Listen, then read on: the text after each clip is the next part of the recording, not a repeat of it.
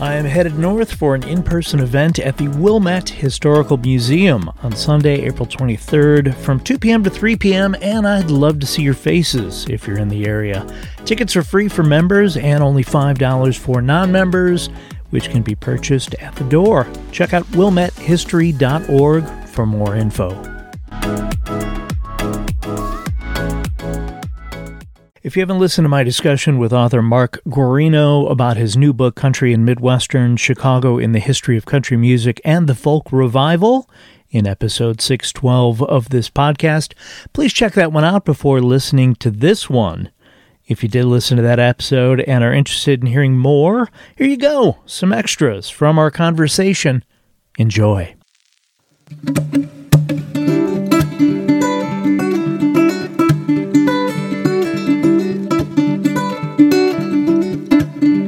One of the things Mark and I talked about was how Chicago really needs to step up to better support our musical heritage, including historic buildings.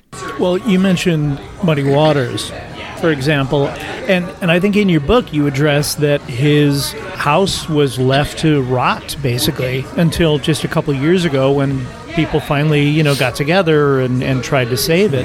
And that's a shame. It just seems crazy to me. Yes, there's a little sign out in front of the house, but other than that, it's kind of boarded up, I think. Yeah, still. And part of it, it's all private property. So what can the city do with private property? Well, they will say, well, we can't do much. We don't own it.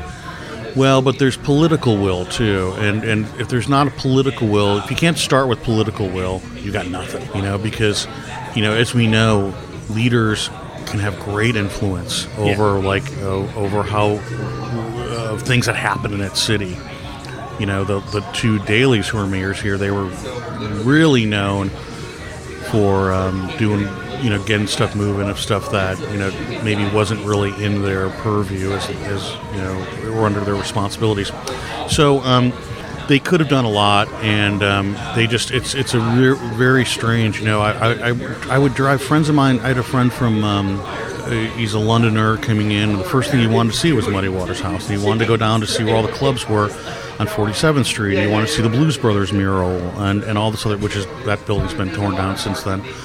And he's one of thousands of people who come here every year wanting to see this stuff because the music traveled and the music meant something to people, and it's our culture, as Americans, and the stuff that came from these zip codes seem to just kind of not really raise much of an eyebrow among people through these administrations. And if you think about it, administrations change every 4 or 8 years or more, and so some of that cultural knowledge gets lost, and if it's not paid attention to, it has gotten better. There's a great mural of Muddy Waters downtown, and luckily his granddaughter started a foundation to help the house get back up on its feet, but all without the city's help.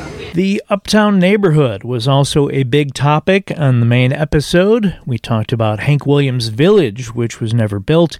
Instead, Truman College stands where Hank Williams Village would have been. Truman College's construction resulted in roughly 1,200 families and 45 businesses being displaced. And now we have a college, which I guess is good. Yeah. Well, the city colleges, that's a great, boy, that's a lot of times I've gone to that city college and I've taught to journalism students there, and I've also taught to journalism students at Northwestern and some big impressive schools. The most impressive students are at Truman College. Wow. I mean, the ones who are really, they want to learn, they want to ask me really great questions. There's maybe only 3 of them because the class sizes are tiny, but it's like they were there to really, really learn. So I was really impressed with Truman. Chicago has had its share of record labels that have capitalized off of the country and Western music craze over the decades. For fans of the genre, many know Bloodshot Records, which has released albums from Ryan Adams, Andrew Bird, Old 97s, Waco Brothers, countless others. There were other record labels promoting country, including ones, again, I had never heard of. Ovation Records, based in Glenview, which is a suburb about 22 miles north of downtown. Churchill Records, founded in Des Plaines, Illinois. Based on your research, Were these lesser-known labels interested in helping develop talent, or and getting their music to the fans, or were they kind of in it just for the quick buck, or was it a little of both? Well, at that time, 70s and 80s, the country music was very, very popular and was crossing over into the pop realm, and so there was a real interest in finding stars, finding hit makers, and so a lot, especially Ovation Records, was really on top of that. They had somebody located in Nashville, sort of a talent scout producer in Nashville, while the operations was in a single home here. It had been started by a musician who kind of turned into a businessman who really knew the industry.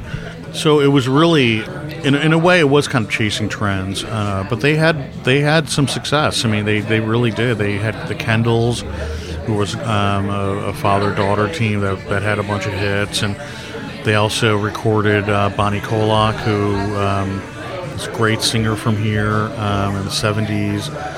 They didn't really know what to do with her, unfortunately. Those records, you can find those records everywhere, and I recommend people picking them up because they are like fantastic records. They've got all these great Chicago jazz players on them, and they are, the songwriting is really, really good. So yeah, it's Flying Fish is the other big one that I talk about in the book, and that was a kind of a roots Americana label, but also kind of a world label. They had everything. That ran for a long time here, and it was really the first record label that released a lot of people we consider today as sort of forerunners in Americana music, like John Hartford and Newgrass Revival and Michael Smith, and just great artists on that label. Yeah. Oh, I have to stop right here. I did have one correction from the main episode. My friend Emily pointed out that Mark and I referred to John Prine sitting on hay bales, but she said, no, those are straw bales. Being the daughter of a farmer, I should have just accepted she was correct, but I looked it up anyway. Although they may look similar and may be found together in the same places, they are indeed different. Hay is food for plant-eating animals. Straw is used for non-food purposes like bedding or for mulch. Thanks, Em. Moving on. You're working on a new book for the University of Wisconsin Press. Care to tell us anything about that? Sure. So the book has nothing to do with this book, but in the summer of 2020, there was, as everyone knows, we had COVID, we had the shooting of George Floyd, we had social unrest in all the cities across America.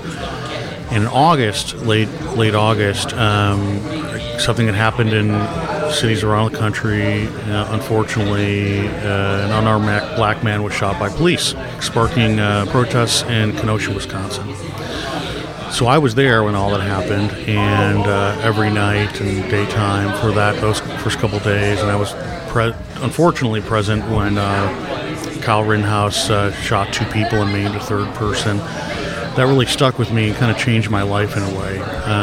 And so I was there for the Washington Post, and I had written about, for the next year, I wrote about him and what happened in Kenosha for 1 million articles for the Post, and I covered his trial for 2 weeks in November and the aftermath. And so my book is really kind of looking at the impact that had on Kenosha and kind of trying to kind of dissect Kenosha, which I think was sort of a microcosm for everything going on in the country. Concerns over police reform, COVID, total misinformation on social media and how it was being weaponized by people on the left and people on the right. And you had a presidential election, how all the politics were changing around this new language of, like, is a protester Antifa or a protester someone for social justice? It depends on your perspective. And so my book, I spent a lot of time going to Kenosha, interviewing just common, ordinary people in Kenosha of all stripes. And so my book really kind of looks at Kenosha with like a real deep forensic lens of what happened there and also how it impacted the city today. Yeah. I should mention special thanks to Carol's Pub for allowing us to record today. If you're north of Wilson on Clark, you can't miss Carol's. And again, it's been here since 1972. It's a great place. Honestly, a family just walked in with 2 young kids. It's fairly early in the day, but it's I got to tell you, for an old-timey country feel in the city, I don't think you could do better than Carol's Pub. They did a great job here. Yeah, it was about to go under for a long time for back taxes, and the owner was just going to abandon it. But the new owner did a great job, so I'm really glad this place was saved. And also recognizing its country music history, too. It's really the last place you can kind of drop in and get a sense of what was going on here for so many years. I should point out one more thing about Carol's. When the place was reopened by the new owner a few years back, there was grumbling about the new windows that were put in where there was once a brick wall facing Clark Street. I found an article in the Chicago Tribune from 2005 which included this. Quote, Carol wanted to put in windows to make it look like a yuppie bar, but I talked her out of it, said longtime bar manager Jimmy Curry in his thick-as-molasses Harlan County, Kentucky accent. We wanted to keep it looking the way it does because it's country. End quote. I've been to Carol's a few times over the last couple weeks, and the new windows don't seem to be causing the crowds any unhappiness. There you go. A little extra love for Mark Guarino and his book, Country and Midwestern. I'll be back soon with new episodes. Until then, stay safe.